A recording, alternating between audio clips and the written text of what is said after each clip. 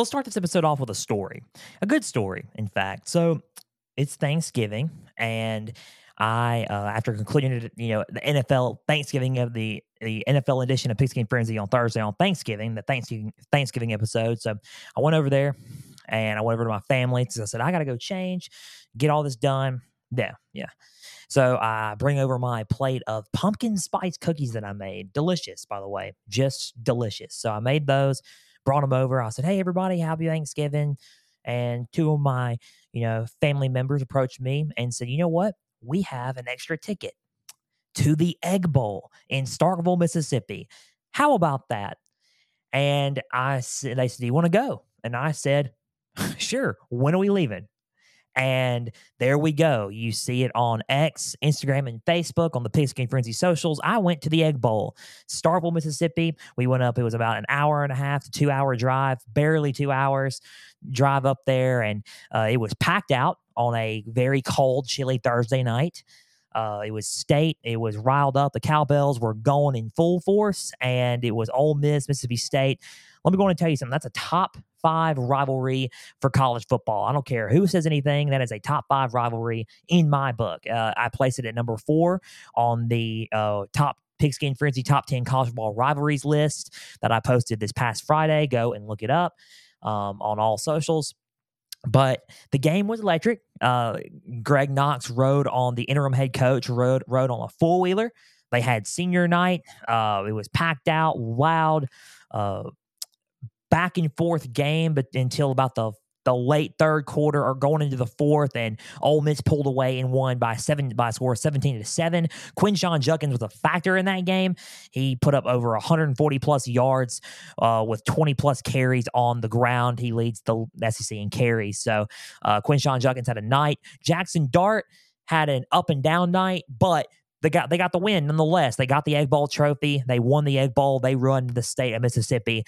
Good coverage that I made of Starkville, Mississippi, and looking to go to more games here in the near future. Hopefully next season we will, since the season's kind of winding down, we will go to more games in the near future. So that was the Egg Bowl. I experienced it, and it was fun. Guys, welcome to Pigskin Frenzy on this wonderful Tuesday afternoon. Thank you for joining us. I'm Joel Norris, and whether you're watching on YouTube, listening on Spotify, listening on Podbean, listening on Apple, a big thank you for taking some time out of your Tuesday to just sit back, watch, and listen to some college football coverage presented by me. Now, if you're watching on YouTube, subscribe to the channel, like each episode, leave comments down below.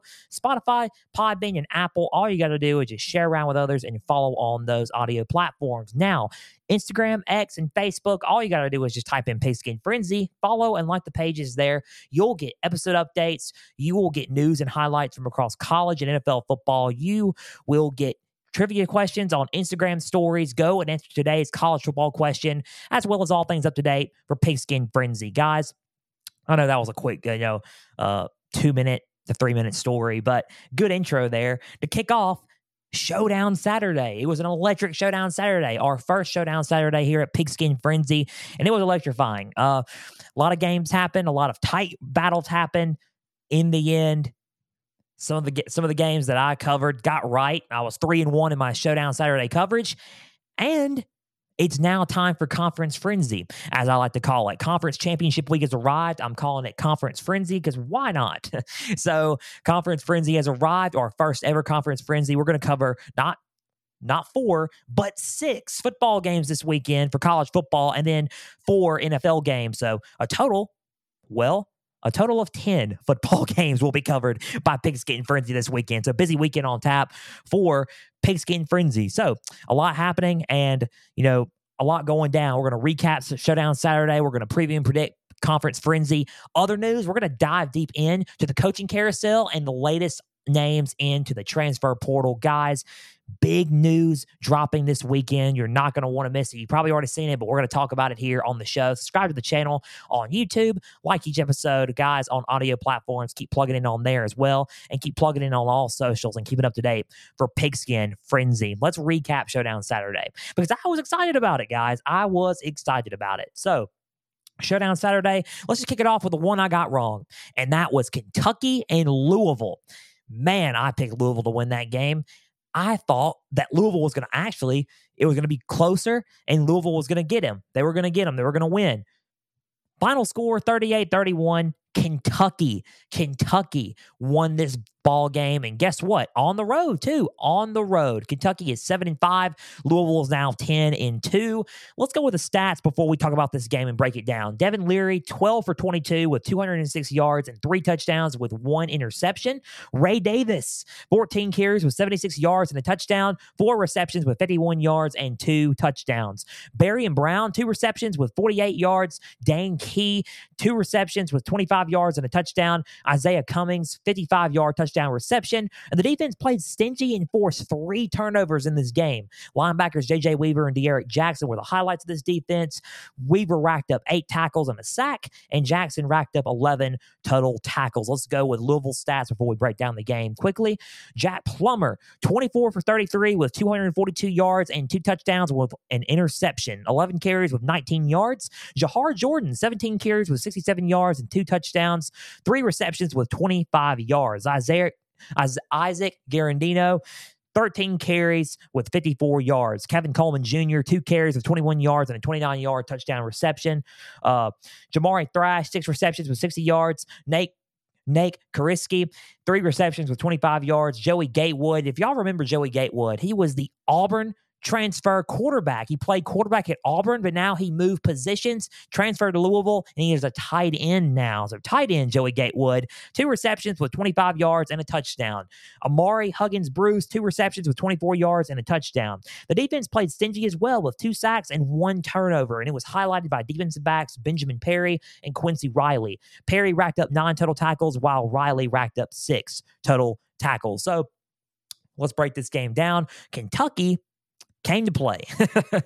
Louisville came to play also, don't get me wrong, but that game was what rivalry weekend was all about. That was what Showdown Saturday was all about. Now, I said it weeks ago. I said it in October that Kentucky and Louisville game was probably going to be one of the most underrated contests of Showdown Saturday and of rivalry weekend. That was going to be electrifying, and it was. It was back and forth until the end, and Kentucky won the game late and sealed it by a touchdown. Devin Leary had a game. He had one of his best games, just like he did against Tennessee. That was the key. I said last week that Devin Leary needed to have a sensational game to pull off the upset in Papa John Cardinal Stadium. He needed to play and throw for 3 touchdowns, and not only throw for 3 touchdowns, needed to play a sensational game like he did against the Vols. He lost against the Vols, but who says he wasn't going to lose this game? You know, he could have won this game if he had a sensational game, and he did have a sensational game, and they did win the football game.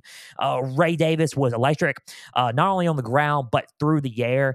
In the passing attack, he was electric. He had 2 touchdowns to the passing, and he had 1 rushing touchdown on the ground. So Ray Davis and Devin Leary were just, they were just a 1-2 punch combo right there, man. You know, pick your poison that day against Louisville, and they look good. They look really, really good playing football. They're 7-5. We're going to talk about a little bit about Mark Stoops and what's going on there later in the episode, but it was a good showing for Kentucky. Mark Stoops got the win.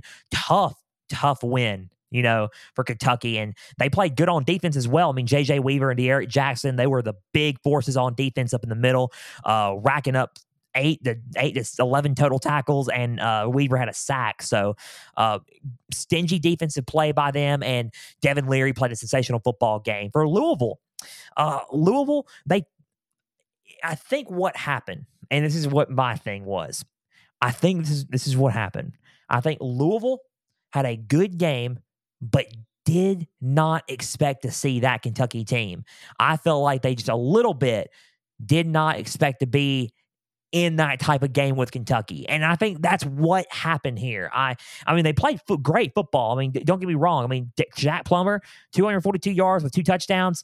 He had 11 carries on the ground with 19 yards. Jahar Jordan was a solid rusher, 67 yards and 2 touchdowns. Jahar Jordan played great on the ground too. They played good football. They did. They just did not expect Kentucky to fight back like they did. And I think that's what threw them off. But Louisville, they're 10-2. Don't sweat it. They got a game coming up Saturday that we're going to talk about. They're in the ACC Championship against Florida State. We're going to talk about that game. We're covering that football game as well. So in Charlotte. So Louisville, they just did not expect that type of response from Kentucky. And I just felt like just before they were playing hard and warming up for Florida State, quote unquote, but that's how they viewed it. They viewed it as a warm up until they got into a game with Kentucky from the starting whistle, from the starting whistle to the ending whistle. They were in a game with Kentucky. They did not expect this to happen. I did not expect this to happen. I thought Kentucky was going to lose this one by close, but hey, anything can happen. Rivalry weekend, and anything can happen in Showdown Saturday. Final score, Kentucky 38, Louisville 31. Kentucky ends the season 75. They are going to go to a bowl game.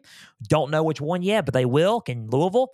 They'll go to a bowl game also, but they got a game Saturday. Conference frenzy happening. ACC Championship against Florida State awaits them in Charlotte, 10-2. Let's see what happens there, because that is going to be an interesting story going into Charlotte.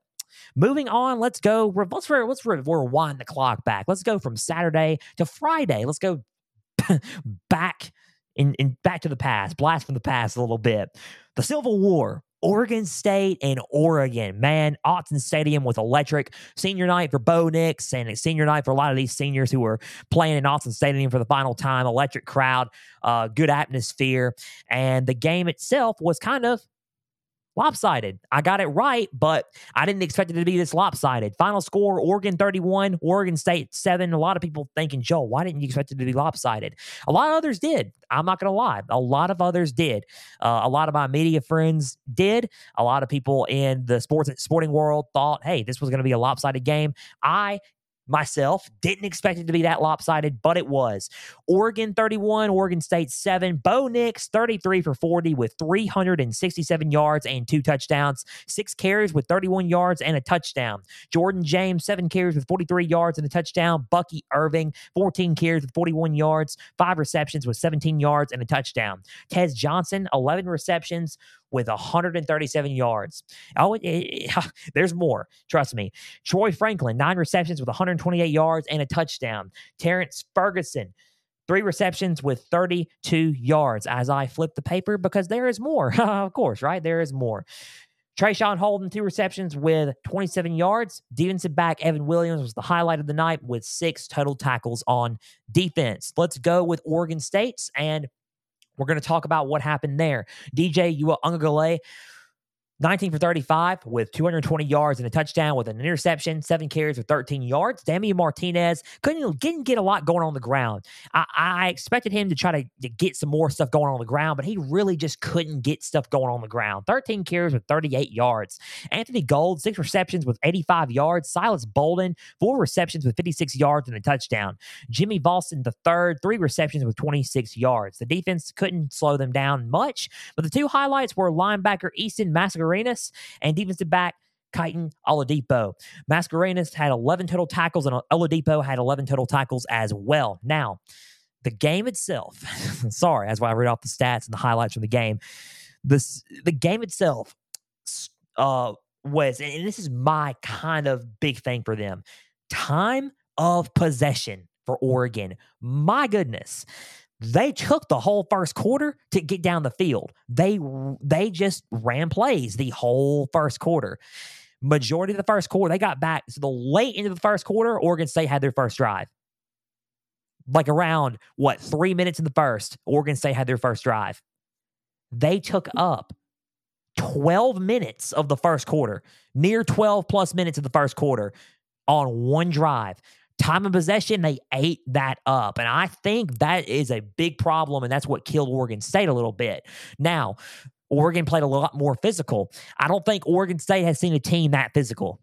And I think they just saw one Friday in Autzen Stadium. I think the Beavers just got outmatched, outplayed, and time of possession, like I said, was a big factor for Oregon State. They really couldn't get anything going. As for Oregon looked solid. I mean, in the receiving, the passing game, the running game, they look solid in all areas. They played physical football. They look like they are ready for Friday for the Pac-12 Championship game against Washington, the rematch. We're going to talk about that, and we're covering that on Friday. Guys, they are ready. And the way they played, they could very well win against Washington and win and go out to the college football playoff. We don't know yet. We're going to see. We're going to talk about it. Let's just see what happens. But I don't know. I think right now, the way I see it and the way I look at it, I mean, Oregon's looking like a solid contender right now, a solid contender. I mean, they played a one-sided game, a complete game, and I'm just going to keep mentioning it. That time of possession was the key thing that got me in this game compared to Oregon State. So Oregon State, they're still a good team. We're going to have to talk about what's happening up there in here just a little bit and what this means for them. But they're still a good team. They're going to a bowl game. I mean, look, 8-4, not a bad year. Could win 9, fixing to win 9 games potentially. So let's see what happens as they go to a bowl game. In Oregon, still got a lot to play for. Pac-12 title game Friday in Vegas against Washington in a rematch, and as well as potentially college football playoff berth on the line. So final score, 31-7. Oregon does indeed win the Civil War in Oregon and defeats Oregon State in a lopsided victory. So moving on, let's go to the Sunshine State Bowl. Florida State, Florida. I covered this one as well. Thought this was an interesting game because both of them lost their starting quarterbacks for the year and potentially for good for Florida State side.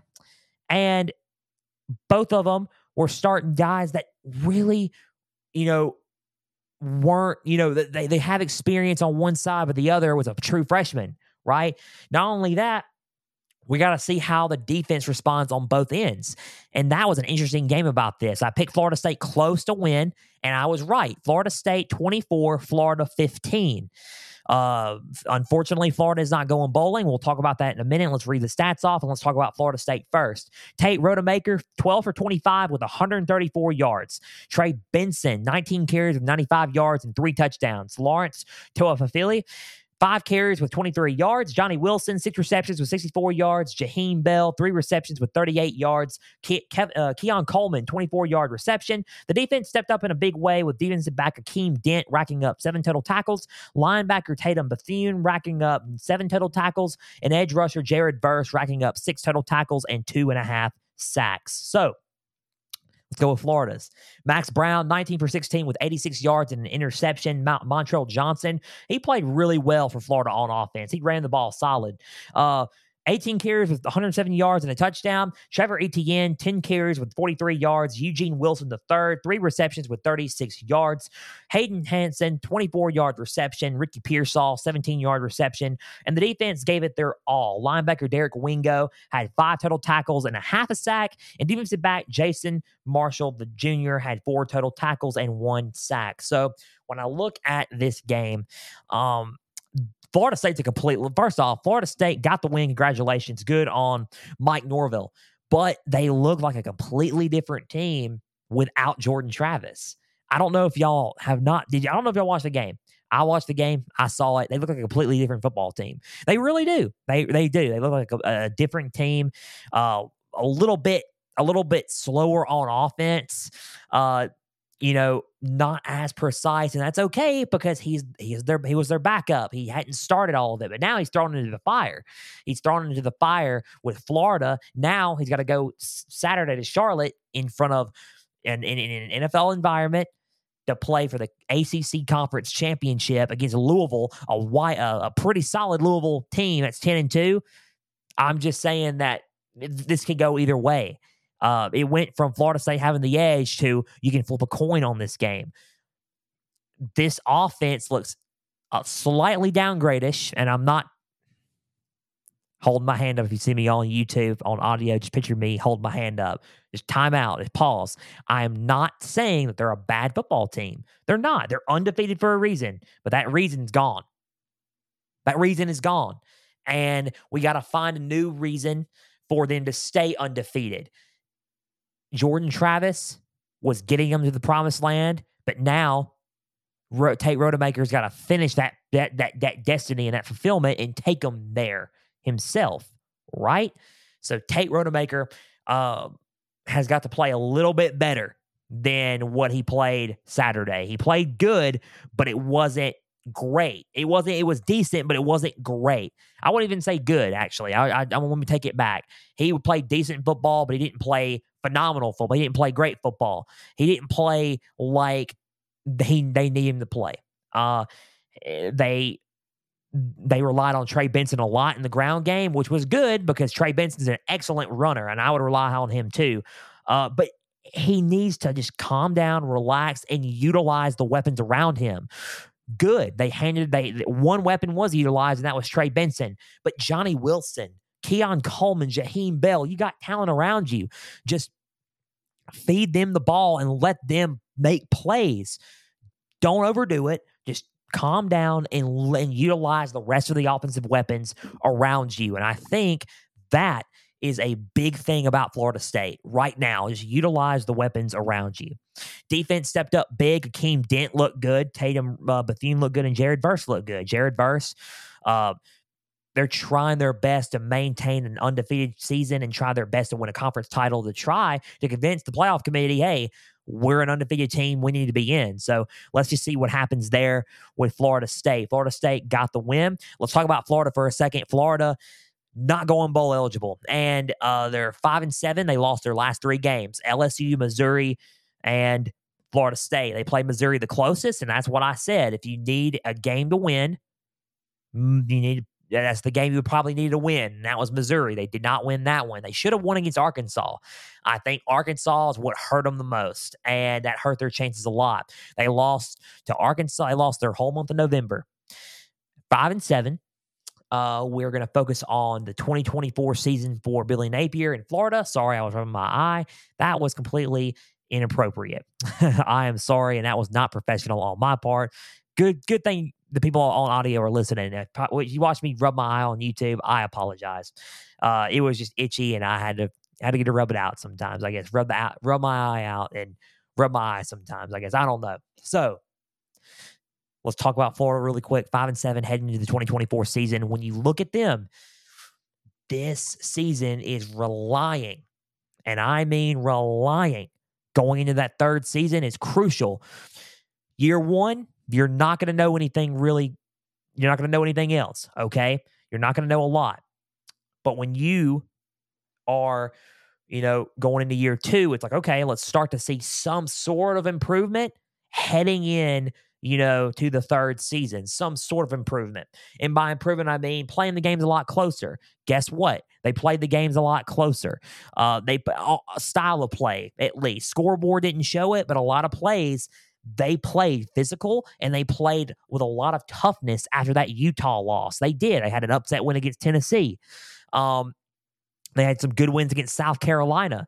They played some good games, but they got beat by Georgia. Wasn't close. They got, and not even, I wouldn't say even on the scoreboard, style of play wasn't close with the Georgia. LSU, they got blown out by LSU. They lost a heartbreaker to Missouri. They lost to Arkansas, which they shouldn't have lost to Arkansas in overtime, and they lost to Florida State close. Now they worked hard. They played hard, but here's the problem. You got to produce wins while playing hard. If you keep losing while playing hard, it's not going to make a difference. And I feel like the improvement needs to be shown in wins next year.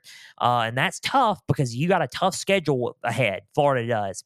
They are relying on a good recruiting class as well. DJ Lagway, who is a 5-star quarterback commit out of Florida, or out of the state of Florida, and he's committed to Florida. DJ Lagway, he is a tremendous talent, one of the best quarterback, or probably he's the number 2 quarterback prospect in going into the 2024 season. Only behind Julian Sayin, Alabama commit. So they're relying on him, and they're relying on building that recruiting class around him. My thing is this. They're number 3 in recruiting right now, but what's it going to look like in December, and what's it going into December, and what's it going to look like going into February when that window opens up for recruiting as well? If it's still at number 3, we're on to something. If it dips with DJ Lagway still there, and it dips, it's not really the best sign, because it has been so hyped that the 2024 recruiting class for Florida was going to be something special, and and if it's not, and it's delivered on an empty promise, that's the first downfall. That's the first puzzle piece just not adding up. Now, you got a tough schedule as well. You got Miami, you got Texas, you got Kentucky, Georgia, LSU, Texas A&M, Ole Miss. You got Ole Miss as well. You got a tough schedule coming in 2024. A very tough schedule coming in 2024. And that's going to rely on some games that you probably have to win. You got to win it. Tennessee's another one. You got to win those games. You got to win. You got to find a way to win at least 8 to 9 of those games. If this is the same result that they're going to keep getting, you're going to wonder, is Billy Napier the right coach? And that's not me trying to be like, dude, you're just making up stuff now. I'm being serious. I'm covering college football now, but I've watched the sport for many years. I know how it runs. That's how it runs. And it's one of those things where if we don't see any improvement, they're going to start casting it out on Billy Napier. And I'm rooting for anybody, and I'm rooting for anybody to turn their program around. I am one that wants to see people turn their programs around. We're going to talk about coaching carousel in a minute, but Billy Napier needs to probably pick it up year 3. Make some sort of improvement, because if not, you go and he's still there by year 4. Year 4 is going to be a lot of pressure. So pressure's already starting to mount now, but a lot of pressure if this season is not, what it's supposed to be. So 24-15, Florida State beats Florida. Florida not going bowling. They're going to rely on 2024. Look ahead there. Florida State got a lot to play for. Their season is not over. They have an ACC championship away and a potential college football playoff berth awaiting them. Final game that we're going to talk about, and it's the game. The game. My first time covering the game, and Michigan, Ohio State did not disappoint with all the hype going into this game, with Jim Harbaugh's suspension, the sign stealing, we're going to get them. We're going to get them. Is it going to be 3 years in a row? Or are we going to just, is Ryan Day going to get Jim Harbaugh and Sharon Moore coaching him? Is he going to do it? Jim Harbaugh not being there. We're going to get him this time. Final score, Michigan 30, Ohio State 24. And I watched the game, and I thought, wow, Sharon Moore coached a pretty good football game. He did. That defense was stingy, but Ohio State played them close. Ohio State played a good game, and it was a game where if you win, you're in. If you lose, you're out, and it's going to reflect on the college football playoff rankings, and it's going to reflect on my rankings as well. So if you're in, you're in. If you win, you're in. If you lose, you're out. And there are too many teams that are playing in conference championships this weekend who have 1 losses. Alabama, Texas, and Oregon is the big debate right now, along with Florida State, unfortunately. But I don't know why they would be, since they're undefeated. But let's just say this. Ohio State's not playing this weekend until a bowl game, potentially. But it's not like last year. There are too many teams that are undefeated. There's 3 teams that are undefeated, and there's too many 1 losses out there that are playing for conference championships. If this was the 12th team, Ohio State would be in. But it's not. And it's the 4-team playoff. It's the last year of the 4-team playoff. And it's not. It's Ohio State's out. There's no other way to put it. They're out. They lost. They're out. So this year, they're out. And that's all we got to say about it. Michigan, let's go with their stats. Let's go with Ohio State's stats before we conclude the Showdown Saturday recap. Michigan 30, Ohio State 24. J.J. McCarthy, 16 for 20 with 148 yards and a touchdown, 4 carries for 17 yards. Their backup quarterback came in to run a few plays. Alex Orji, 2 carries with 22 yards. Fast running quarterback. They really couldn't get a hold of him for a couple of plays. Donovan Edwards, 10 carries with 31 yards, a 34-yard pass, and 2 receptions with 5 yards. Donovan Edwards doing it all Saturday against the Buckeyes. Blake Corum, 22 carries with 88 yards and 2 touchdowns. Colston Loveland, 5 receptions with 88 yards. Roman Wilson, 3 receptions with 36 yards and a touchdown. Cornelius Johnson, 4 receptions with 33 yards. A.J. Barner, 2 receptions with 25 yards.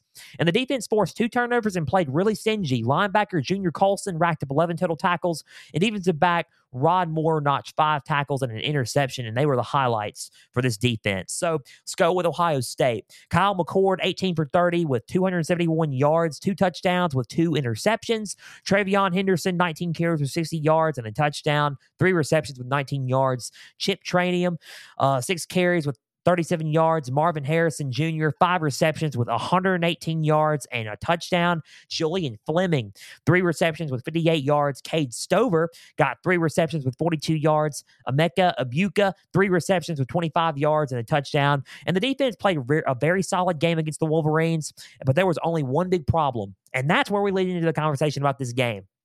One big problem. Let's talk about Ohio. Let's talk about, you know what?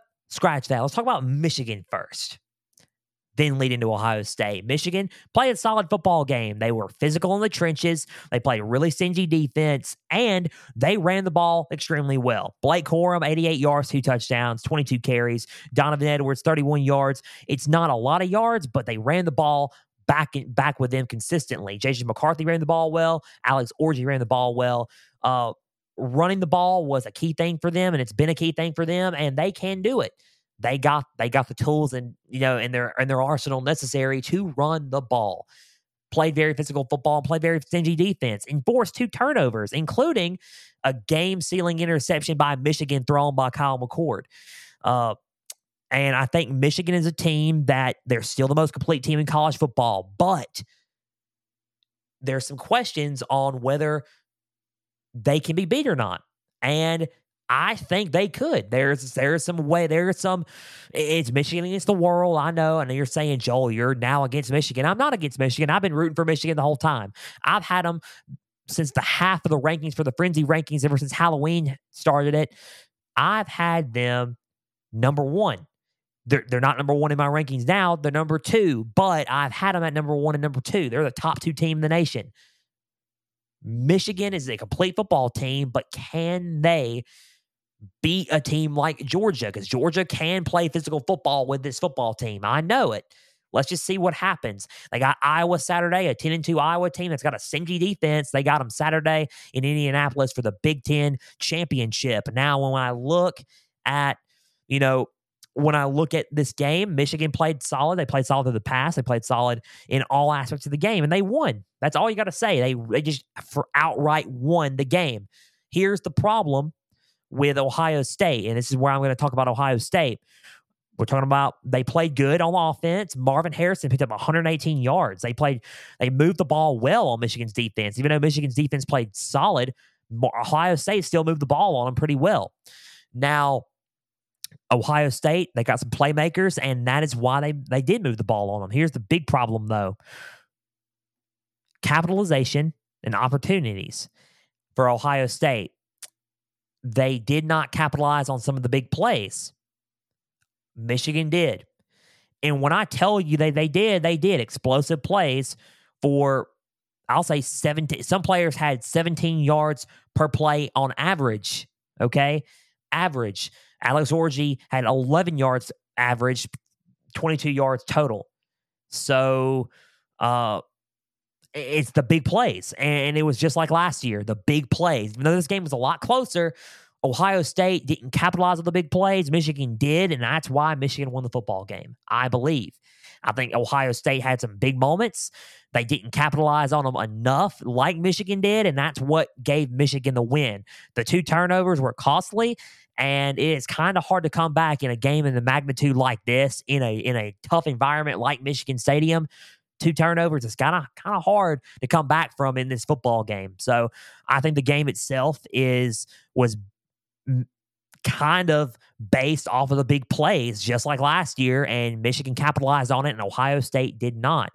Ohio State is going to a New Year's Six Bowl. There's no doubt. Orange Bowl, most likely. Orange Bowl or Cotton are most likely. They're going to a New Year's Six. Who do they play? I don't know. There's been rumors of them playing Louisville or a Missouri. I think that they could end up playing one of those 2 teams, but Ohio State still got a lot to play for in the New Year's Six, and will still have an incredible finish to a season, to a season that was pretty solid. But to Ohio State fans, it feels like their season is over. because they didn't get there, and it's not complete. It's not a completed season. It's not a fulfilling season because they did not beat Michigan. One loss changes the whole course of a season and the whole course of a playoff. Not just for Ohio State, but for everybody involved in college football. That's how much this game is important. This game is the most. This game this weekend was the most important game out of everything because it determined who's in and who's out. Michigan is most likely in if they get past Iowa. That was the Showdown Saturday recap. And it was a great Showdown Saturday. Went to the Egg Bowl to kick it off, and that was some good coverage there. Go and check out my socials on that. I talked about it to start off the show, but it was a good Showdown Saturday overall. And before we get into this week's Frenzy rankings going into Conference Frenzy, and before we get into the Conference Frenzy preview and predictions, let's talk about other news going around in college football because we need to. A lot going on. Other news, Michigan head coach Jim Harbaugh could be available to coach the Big Ten Championship game versus Iowa now that he has served his 3-game suspension. So he should be available now Saturday night to coach in Indianapolis against Iowa. Remains to be seen what happens this week, but if nothing else comes up, it's looking like Jim Harbaugh may be back to coach the Big Ten Championship game in Indianapolis now that they've made it and now that, they're playing Iowa in Indy. So that's some headlines there. Let's talk about coaching carousel. Texas A&M has found their guy, and it was confusing at first because we're going to talk about this for a little bit. Texas A&M has found their guy. Texas A&M has hired Duke head coach Mike Elko to be their next head coach. Now, Texas A&M, late Saturday night, there were some rumors and some stuff flying around that Kentucky head coach Mark Stoops was going to be the next head coach at Texas A&M. That's why I said earlier that we were going to mention Mark Stoops, and we're now mentioning Mark Stoops. So, hello, Mark. So, everyone was saying, what? About this hire? What? I mean, Mark Stoops, why? He may have won 10 games at Kentucky, but can he do it at A&M? I don't think he can. I don't think he's the right fit. Yada, yada, yada. So, and I say yada, yada, yada like that because that's what it was. Blah, it was a lot of, talk, right? So, Texas A&M, we're going to hire Mark Stoops. Then it came out that Mark Stoops, like about an hour and a half later, that he was staying at Kentucky. Mark Stoops released a statement and said that I am proud to be a Wildcat. We got a good win today. It made me realize, and while the rumors were true, that I was contacted by by a team for another opportunity, Texas A&M, for another opportunity. I chose to stay at Kentucky after winning this game today. And I was proud of it. There's a better time to be a Wildcat. We're going bowling, and I'm on a job that I love, and there's some good things happening at Kentucky. Mark Stoops is staying as the head coach for the Kentucky Wildcats. So, what I say about that is, it looked like the job was in play, but due to the fan backlash, they all backtracked. Every last one of them backtracked, and the offer was rescinded, and it was backtracked because of the fan backlash. We cannot run the sport like that. Do not rescind an offer due to fan backlash, okay?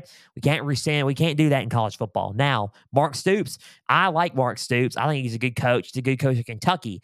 Do I think he was going to be a fit at A&M? I can't really judge that, but I will say this. He's a good fit at Kentucky, and I think where he is now is a perfect spot for him. So, let's talk about Mike Elko. Duke head coach Mike Elko has been hired per Pete Thamel of ESPN. So Mike Elko, the two sides agreed Sunday, late Saturday night, going into all day Sunday. They've agreed, and press conference was yesterday. And let me go on and tell you something. Mike Elko sounded ready. He sounded prepared, and he is ready to be back home. He was the former defensive coordinator for Jimbo Fisher at Texas A&M. And it went to Duke to be their head coach. Had a good season at Duke. He's had a good 2 years at Duke. He's had a good couple of years there. He has done well this season with Riley Leonard and Jacquez Moore and Jordan Waters. He has done really good with that team. Now, everyone's going to sit there and say, oh, he's a good fit. He's a good fit. He is a fit there. Okay, yes, people are going to have their opinions. People are going to say he's not a good fit there. He's, they shouldn't have hired him. Understandable. There's all mixed opinions on who everybody hires, right? Everybody's going to have some chatter or some opinion, okay? Now, people are asking me, Joel, what do you think of the hire? I have no opinion on it. I have no opinion on it, and I'm going to tell you why. He's got to answer through his performance. He's going to answer through his actions. He's going to answer questions through his actions. And here are the questions. Can he recruit at a high level? High school recruiting in the state of Texas and throughout the SEC. SEC recruiting is big. So can he recruit and out-recruit everybody in the SEC? That's one. Two, can he utilize the NIL and can he utilize the transfer portal properly? That's two things that are big with a program like Texas A&M. Three, can he utilize those resources that he's got around him at Texas A&M? And can he utilize them properly? Four, can he create a solid enough and most likely, hopefully, an elite coaching staff to try to either A, get him to the playoff, or B, win the national championship, or even just contend regularly? If he answers those questions, then the proof is in the pudding, right? The proof's in the pudding. That's the answer. The proof is in the pudding. If he answers all those questions, then he's the right hire for the team. If he doesn't answer those questions and he is not doing all those things right, that answers your question also. I cannot have an opinion. The proof's going to be in the pudding, and that is the best way to put this hire. The proof's going to be in the pudding. So let's see what happens with the pudding, and let's see if that proof is in there. So Texas A&M has hired Duke head coach Mike Elko to be their next head coach. Let's see what happens and what's going to go down with A&M through here. Mississippi State has also found their head coach. Mississippi State has hired Oklahoma offensive coordinator Jeff Lebby to be their next head coach. Did not see that one. I will admit that from right off the bat. I did not see that one coming. I didn't see him leaving Oklahoma to go to Mississippi State to be a head coach, but they offered it to him. Jeff Lebby was also the former offensive coordinator under Lane Kiffin at Ole Miss, so he's a good offensive mastermind. Will he convince a quarterback like Will Rogers to to stay an extra year? We're going to talk about Will Rogers here coming up in a little bit. Going to be an interesting scenario there. Jeff Lebby, offensive mastermind, try to get that offense and try to get the ball moving at State. They were having a big problem with that this season under Zach Arnett.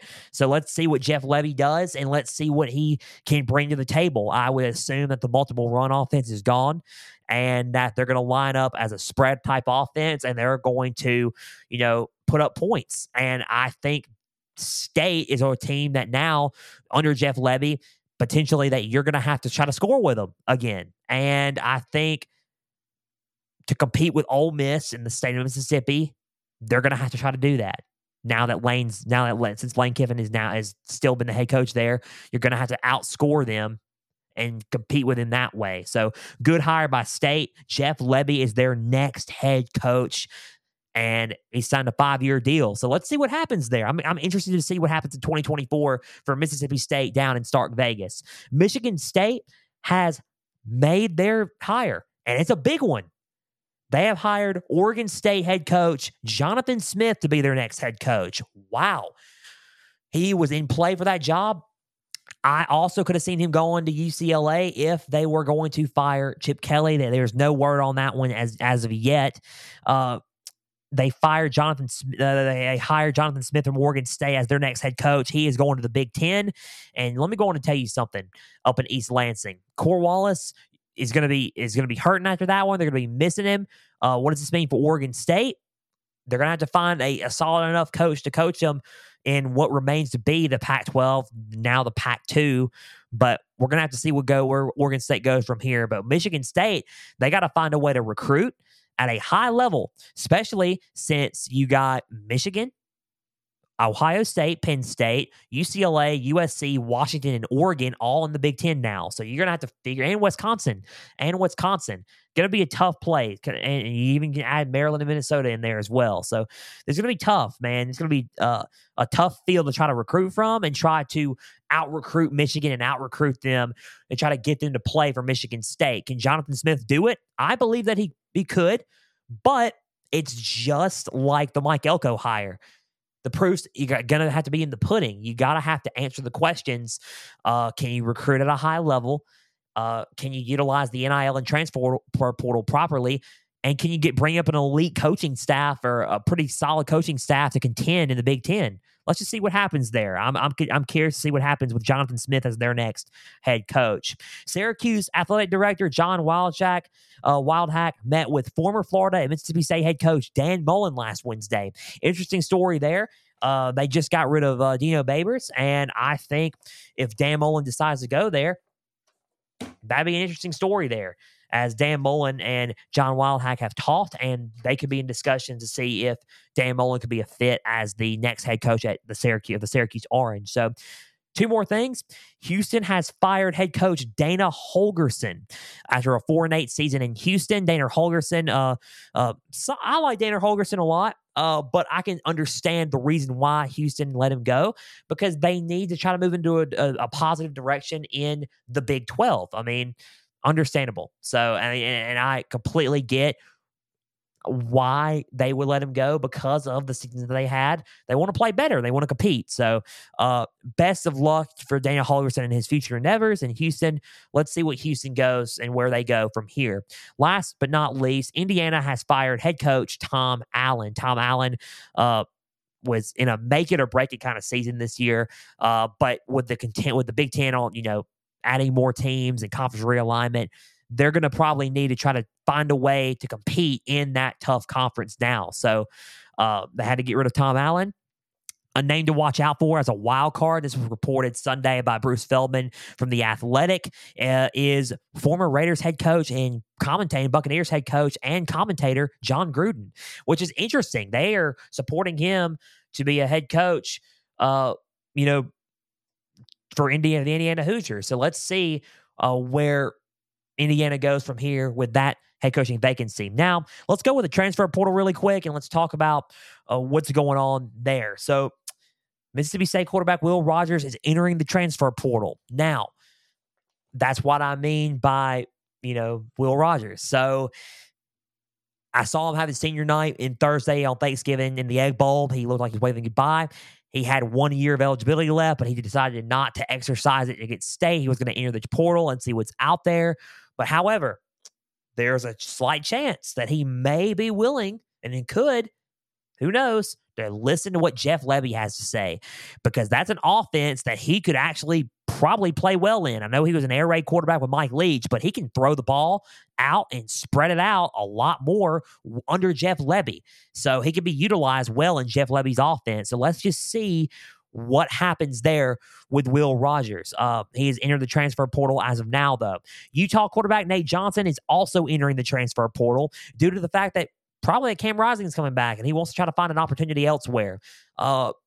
A good landing spot I could see Nate Johnson going to is in Arizona. I could see him going under Arizona, under a Jed Fish. I think that would be pretty interesting there. Let's see what Nate Johnson does as he has entered the transfer portal. Texas A&M quarterback Max Johnson has entered the transfer portal for a second time. He previously transferred from LSU to Texas A&M, and he is now entering the transfer portal for a second time as the window opens up December 4th. So let's see where Max Johnson goes from here as well. Vanderbilt quarterback Ken Seals is entering the transfer portal as well.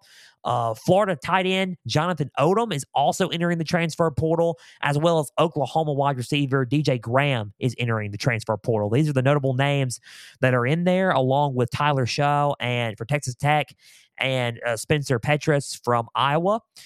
These are some big names here in the portal, and I expect to see more big names in the transfer portal as the December 4th window opens up. And let's see who needs what, and let's see how the recruiting shapes out for this. We don't know yet, but December 4th, I think we can also talk about what's happening there. So December 5th episode of Pigskin Frenzy, we can talk about the transfer portal, and we can talk about where everybody's headed and the early window and who's entered and who's at top of the recruiting rankings. I think that'd be a fun episode there. So you got have a good recruiting ranking in the transfer portal and utilize this portal, especially in the early window. So those are the names that are in the transfer portal, and that's the latest news and highlights for the portal. So let's dive deep into the Frenzy College Football Playoff rankings, and let's talk about who is entering where heading into Week 14, also known as Conference Frenzy Week. So Conference Frenzy Week, and then we're going to predict Conference Frenzy and look ahead at the games that we're covering, which is 6 games. So 25, hello to SMU. And I think SMU has a solid offense. They're 9th in FBS in offense, and they're a solid team. They're 10-2. They play Tulane in the American Championship in New Orleans at Tulane. So let's see where it goes from here. It's SMU entering at 25. Good spot for them. Oregon State falls from 17 to 24. Had a tough loss there. Not completely out of the frenzy rankings yet in my eyes, but 24 is a good spot for them. And I think that right now, they're teetering a little bit. So 24 for Oregon State. 23, Tennessee. Nothing's really changed about Tennessee right there. They're at 23 after a strong win against Vanderbilt. We'll see what bowl game they will enter coming up later on, and after Saturday. So going into this coming up Sunday, Selection Sunday will be it. So Toledo is 20, Tulane is 21, Oklahoma State is 22. So Oklahoma State at 22, they were at 20. I dropped them down 2 spots because they were losing a little bit of that game against BYU. And I think 22 right now, after that game, even though they won, was a good spot for Oklahoma State to fall back to. I think 22 right there because they didn't look too flashy. And I think I think dropping them back a couple of spots is good right there. So Tulane at 21, they play SMU. Let's see what happens there. They're 11-1. Michael Pratt's going to have a sensational game. Toledo going into Conference Championship week. They are number 20. Liberty at number 19. They have a conference championship against New Mexico State. Jerry Kill and New Mexico State. They just got done beating Auburn a couple of weeks ago. Let's just see what happens there. 18, NC State. A solid team, solid win against North Carolina, and they're a good football team. And I think at number 18, that's where they need to be. Go Wolfpack. They're at 18. Notre Dame at 17. They had a good win against Stanford, and I think moving them up to 17 is good suffice. So number 17, Notre Dame. Number 16, Louisville. They were number 9 on my list, but they've fallen all the way to 16 after that tough, heartbreaking loss to Kentucky. Let's see if they can move back up after, if they play, a tough Florida State team Saturday. So let's see what happens there in the ACC Championship. Iowa, number 15, they got Michigan Saturday, 10-2, and they are facing probably the second or first best team in the nation, top 2. And let's see if they can find a way to upset and pull it off Saturday night in Indianapolis. Number 14, LSU, 9-3, had a strong ending to their season, trying to win 10 games. Let's see what they have with the committee and what everybody has for them Sunday. Rumors are floating that they are going to play Notre Dame or NC State. I think those 2 matchups are pretty good, especially Notre Dame, since Brian Kelly used to coach there. The drama with that one. So we're going to have bowl game coverage each week until the national championship, by the way. So we'll talk about that later on. Number 14, LSU, Jaden Daniels for Heisman. That is what the games are about, or have been about after the Alabama game. So number 13, Penn State. Penn State, I would keep them there. They had a strong ending against Michigan State, but I think 13 right there is not enough to move them up or down. So Penn State at 13. Arizona at 12. Strong showing in the Territorial Cup against Arizona State. They played pretty well. I think they jump Penn State, and I think that number 12 is a good spot for them. So Ole Miss at 11 after winning the Egg Bowl. They looked pretty good on the ground. Questions, a little bit. About after they play Georgia, they kind of teetered a little bit. They kind of slowed down. Let's see what New Year's Six Bowl is presented to them for Ole Miss coming up Sunday. Oklahoma at 10 played pretty good football against TCU Friday, and they look good, and they look good winning. Oklahoma at 10, heartbreaking that they missed the Big 12 championship after losing to Okie State, but Oklahoma State is in. Oklahoma is not in the Big Conference championship, but they might be in a New Year's Six bowl. Let's just see what Oklahoma does. They're at 10. Number 9, Missouri. Missouri, still strong football team. They, I would say, dominated Arkansas Friday on Black Friday, and they played a pretty good. They've had a pretty good run. So number 9 could potentially get into the New Year's Six. Let's see Sunday. Let's see what happens there. Ohio State at 8. Ohio State at 8. They go from 3 to 8 on my rankings because of that game. I cannot rank Ohio State ahead of a Texas, Alabama, or Oregon. I cannot, or Florida State even. I cannot. There are too many one-loss teams that are playing for the conference title. There are three teams that are playing for a conference title that are one loss, and there are undefeated teams playing for the conference championship. They're not in it. I can't put them there. We'll see what the selection, the committee has for them Sunday. Ohio State at 8. We'll see where everybody is ranked tonight on the College Football Playoff Rankings show. That's the last one before Selection Sunday. So let's see what happens. Number 7, Oregon. I have them at 7. I think a lot's going to show Friday night, and let's see what happens there. They're a complete team. That's going to be a tough game. Let's see what happens. They may have to show a lot in this game to impress the committee. Number 6, Alabama. You're thinking, what? What? You did it? You did it again? Yeah, I did it. Number 5, Texas. So Alabama's at 6. Texas is 5. Alabama played a good ending to an Iron Bowl, but they didn't. Let me just say this. I'm just going to say this. They weren't the better team in the Iron Bowl. Auburn was the better team. What? Auburn lost to New Mexico State. Yeah, they did. That was last week. This was this past Saturday. Auburn out-physicaled Alabama, beat them in the line of trenches. They made good decisions. They ran the ball like wildfire, and they gave Alabama their best shot in Jordan Hare. Bama, with a game-winning touchdown, ended the game and iced it, and Alabama won the game. But Auburn was the better team that game. Let's see how it's going to be against Georgia. I think they were looking ahead a little too much to Georgia, but let's see there, and let's see what happens. They're probably going to give Georgia their best game. I'm not going to lie. They're going to give Georgia their best game. Bama could get in if they defeat Georgia, and if number 5, Texas, loses. Texas is number 5 because they looked pretty darn good against Texas Tech.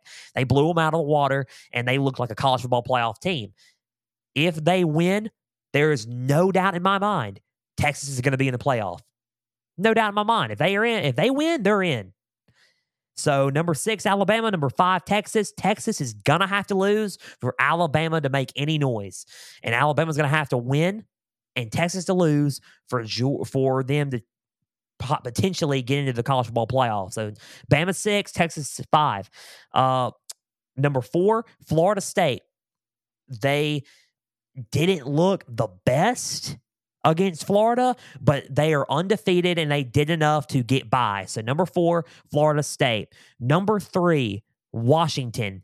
They played a hard-fought game against Wazoo. Wazoo gave it all they had. Washington looked good still, but Washington ended up with a victory. They're number 3. I got them there. Number 2 and number 1. Number 2, Michigan. Number 1, Georgia. Both look good. I just don't think there's enough for a switch right now.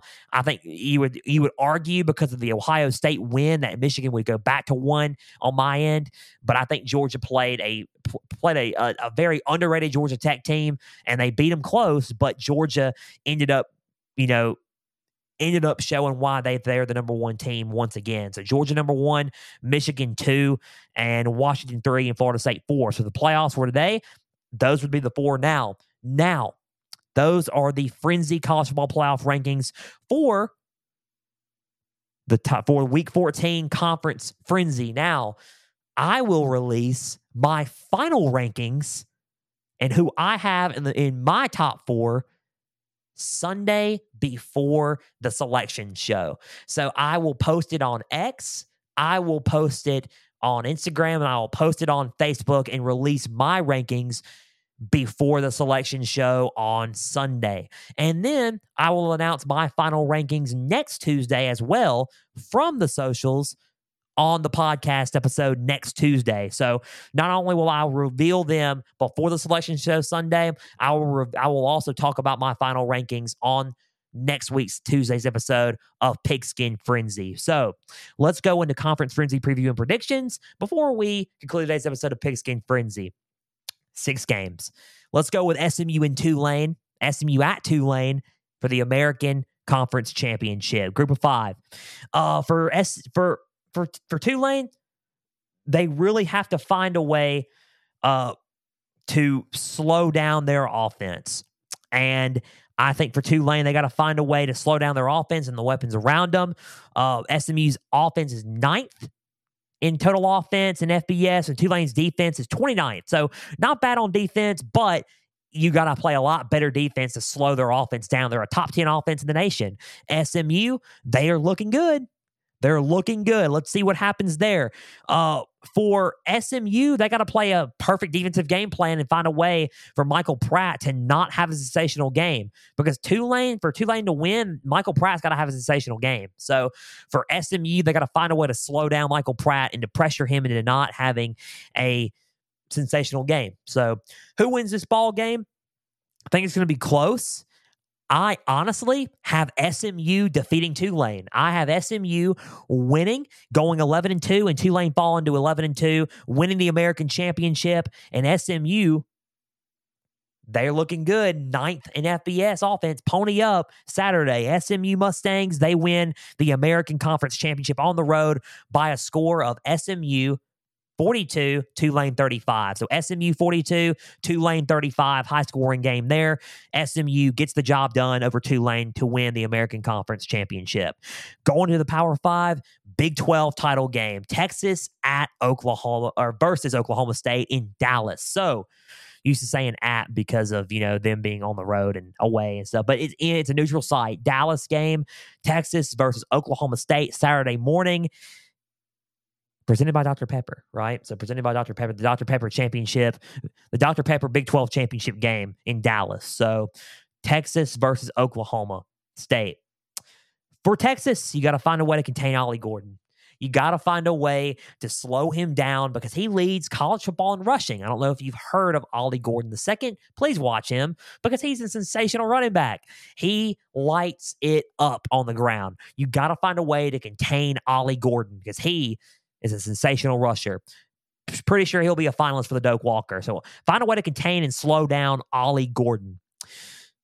For Oklahoma State to pull off the upset, they need to beat them in the line of scrimmage and let Ollie Gordon cook. You got to play physical football against Texas up in the front, and you got to spread it out to let Ollie Gordon have some running room and let Ollie Gordon cook on the ground because that is your best bet to try to throw Texas off and for Texas to lose this game. So I think Ollie Gordon is the key in both scenarios. You got to find a way to slow him down, and you got to find a way to beat him up front and to let him cook. So who wins this game?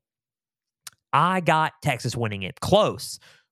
I think they find a way to Ollie Gordon's going to get his yards, but I think they find a way to slow him down and contain him enough for Texas to pull out the win. Texas wins by a score of 24-17. I think Texas wins 24-17. Texas 24, Oklahoma State 17. They moved 12-1, win the Big 12 championship, like I said earlier in the year, and potentially a college football playoff berth for Texas. So let's see what happens there. Michigan versus Iowa in Indianapolis for the Big 10 championship. Here we go. Michigan versus Iowa. So for the keys to this game, you got to hit the weak spots with the Iowa defense if you're Michigan. Their defense is pretty stingy. I'm not going to lie. Their offense, not there. But that's my next key in a minute. They got to hit the weak spots of this defense, run the ball particularly well, and kind of gas them out a little bit on defense, and then put the points up, and then just win. And then that's how you got to do it. It's expose the weak spots and just figure out what the weak spots are of the Iowa defense and the Hawkeye defense, and figure it out. After you figure it out, use that to your advantage, and that's how you win the football game. So for Iowa, you got to keep it low scoring. because your offense is not built for a high-scoring affair. You got to keep it low scoring, and you got to play stingy defense to keep it low scoring to have any shot of pulling off the upset in Indianapolis. Michigan 12-0, Iowa 10-2. Who wins the Big Ten championship? I have Michigan winning the Big Ten championship. I think it's going to be not particularly close. I think they're going to find those weak spots of their defense. I think they're going to use their offense, run the ball well, and I think the Michigan's defense is going to get to Iowa's offense. I'm going to have Michigan win this game by a total of 28-3. Michigan 28, Iowa 3. Michigan wins the game, and they win the Big Ten championship, and they go to the college football playoff in the process. So, Louisville versus Florida State in Charlotte. Who? Mighty do, mighty D there. That's all I got to say. Mighty do, mighty D. That was a weird way of putting stuff. So, Louisville versus Florida State, 10-2. 12-0 in Charlotte for the ACC championship game. For Louisville, you got to put pressure on Tate Rodemaker. You saw what Florida did to Tate Rodemaker. They pressured him, got a couple of sacks on him. They looked like he was under pressure. And I feel like if you put some pressure on him and bleed that in to his environment, because he's going to be in a pretty packed out environment in the NFL environment here, I think that's a key here. Honestly, I think if you put pressure on Tate Rodemaker, Louisville can have a shot at pulling off the upset here. For Florida State, you got to utilize your weapons on offense. I said it again when we were talking about recapping the Florida game.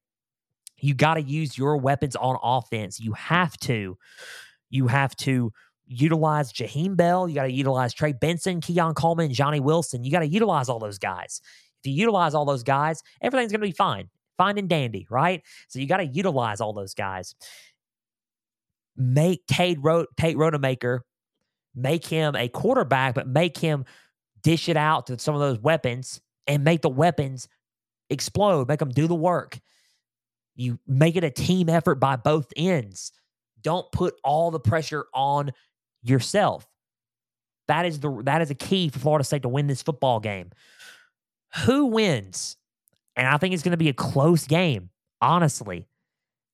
However, I think Florida State finds a way to get this one done. I really do. You're going to think, really? With Jordan Travis out, they're going to win the ACC championship? I really do. I think they're going to utilize the weapons, and I think the weapons are going to be too much for Louisville to handle. I think Louisville's a good team, and they're going to keep it close, but I think Florida State wins this game and goes 13-0 and potentially to the college football playoff.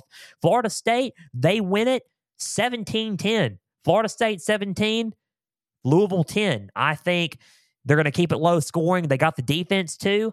And I think that Florida State wins 17-10 and Louisville goes 10-3. Florida State goes 13-0 and on their way to a college football playoff. Louisville goes to a pretty solid bowl game. So don't hang your head. You made it to the ACC championship, but Florida State gets the win there. Now, 2 more games before we conclude today's episode of Pigskin Frenzy. The rematch, Oregon versus Washington in Las Vegas on Friday in the Pac-12 Championship, which could be the final Pac-12 Championship game. Oregon versus Washington, the rematch. And we're going to talk about this for a little bit. So for Oregon, they're 11-1. Washington is 12-0. That one loss was to Washington. They played each other in October. Oregon missed the go-ahead field goal, and they lost in Seattle. So for Oregon, big thing here, you got to avoid the mental coaching errors like last game. I think that's a good key here. You avoid a lot of the coaching errors that you made. For example, going for it on 4th down when you could have kicked the field goal. And not only that, going for it on certain times where you didn't have to go for it.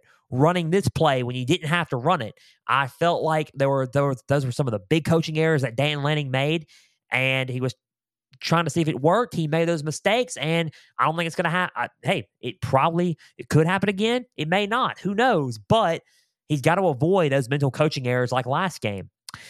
So now for Washington, you got to try to out-physical the Ducks. The Oregon Ducks are the most physical team in the Pac-12 this season. I think they're the most complete team in the conference for sure. But Washington has to figure out a way to out-physical them in Las Vegas. Out-physical them. Michael Penix obviously is going to play good. So is Roma Dunze and Jalen McMillan and Jalen Polk and Dylan Johnson. They're going to play good, but you got to out-physical them up front and make some of those plays happen physically. So I think outmatching them physically would be a key point of victory for the Washington Huskies. So who wins this football game and who wins the rematch and who wins the Pac-12 championship? Playoff berth on the line. I think Washington's going to come out and they're going to put in their best effort. I picked Washington the first time and I got it right. I said Washington was going to win and they got it. Washington was white hot. I think Oregon is hard to pick against Oregon. And right now, it is definitely hard to pick against Oregon. I got the Ducks winning this one. You're thinking, you just picked Washington in October only to pick the Ducks in December? Yes, I got Oregon winning the rematch. I think Oregon wins this one. I think Oregon wins a close one. Probably around the same score as last time. I think Oregon wins. Oregon 42, Washington 35. I think Washington wins, and they're out in the Pac-12. I think Washington wins. I think Oregon wins. Oregon wins the Pac-12 championship and potentially goes to the college football playoff. Washington loses and they're out, and they go to a New Year's Six bowl. But close game, back and forth. I just don't see Dan Lanning making some of those mistakes that he made last time. And I think Oregon is too much of a complete team right now, and that loss really hurt him at first, but then fired him up to go on a warpath to claim the Pac-12 title game. So Oregon wins this one 42-35, and they beat Washington by a touchdown. Last but not least, before we conclude today's episode of Pigskin Frenzy, win or go home for the college football playoff right here. Number 1, Georgia. In the playoff rankings right now, number 8, Alabama. We'll see what happens later on tonight. But in my rankings, number 1, Georgia, number 6, Alabama. For the SEC championship game in Atlanta, college football playoff on the line for both teams. For Alabama, you have to out-physical Georgia and try to tire them out by running the football. That is a big key for Alabama here. You got to run it with Jalen Milroe. You got to run it with Jason McClellan, Roydell Williams, Jamarian Miller, everything. You got to throw a running game off. You got to throw a running offense at them and to try to tire them out and out physical them up front. You got to play physical football against Georgia, and you got to try to tire them out. And I think that is a big key for victory here for Alabama if you have any shot of pulling a minimal upset against the Dogs. So for Georgia, you have to contain and limit Jalen Milroe, which means put a spy on him. Auburn did a great job at that. They put a spy on him. They pressured him. Jalen Milroe did not really have that good of a game in the Iron Bowl. It was a tough game for him because he was being tackled and he was being put pressured on. He missed some of his throws, but when it happened, when in doubt, Jalen Milroe did come through. I think Georgia has the team to limit that and limit his ability to make magic plays happen. I think contain him and limit him is a good thing for them to try to collapse that offense because he is what makes that offense go right now. So to collapse Jalen Milroe and to just collapse all that would be to collapse their offense. And I think that is a good point of victory for the Georgia Bulldogs to stay undefeated and go to the college football playoff. So who do I have winning this football game? Who do I have winning it? I have the Dogs winning it close. You're thinking, dude, Alabama, you were hyping them up earlier, telling them about backing them into a corner. You don't back Alabama into a corner. You still don't. I may get this game wrong. Bama may win. But here's the deal. I just think that the weapons that Carson Beck has can outweigh what's happening with Alabama right now. And I think they're going to move the ball in Alabama. I think Georgia is going to score late and find a way to get this one done in a close one, and they win the game. Georgia 31, Alabama 28. I think they score late. Georgia 31, Alabama 28, and Georgia wins the SEC championship, goes to the college football playoff. They're 13-0. Alabama goes to 11-2 and goes to a New Year's Six bowl in the process. So that just about does it for Pigskin Frenzy as we get ready for Conference Frenzy this week. A big thank you for taking some time out of your Tuesday to just sit back, watch, and listen to some college football coverage presented by me. Now, if you're watching on YouTube, subscribe to the channel, like each episode, leave comments down below. Podbean, Spotify, Apple, all you got to do is just follow on there and just share around with others. X, Instagram, Facebook, all you got to do is type in Pigskin Frenzy, follow, like the pages there. You'll get episode updates. You'll get news and highlights from across college and NFL football. You will get trivia questions on Instagram stories. Go and answer today's college football question, as well as all things up to date for Pigskin Frenzy. Guys, we are moving sets Thursday. I am leaving the state of Mississippi. We are moving to Illinois.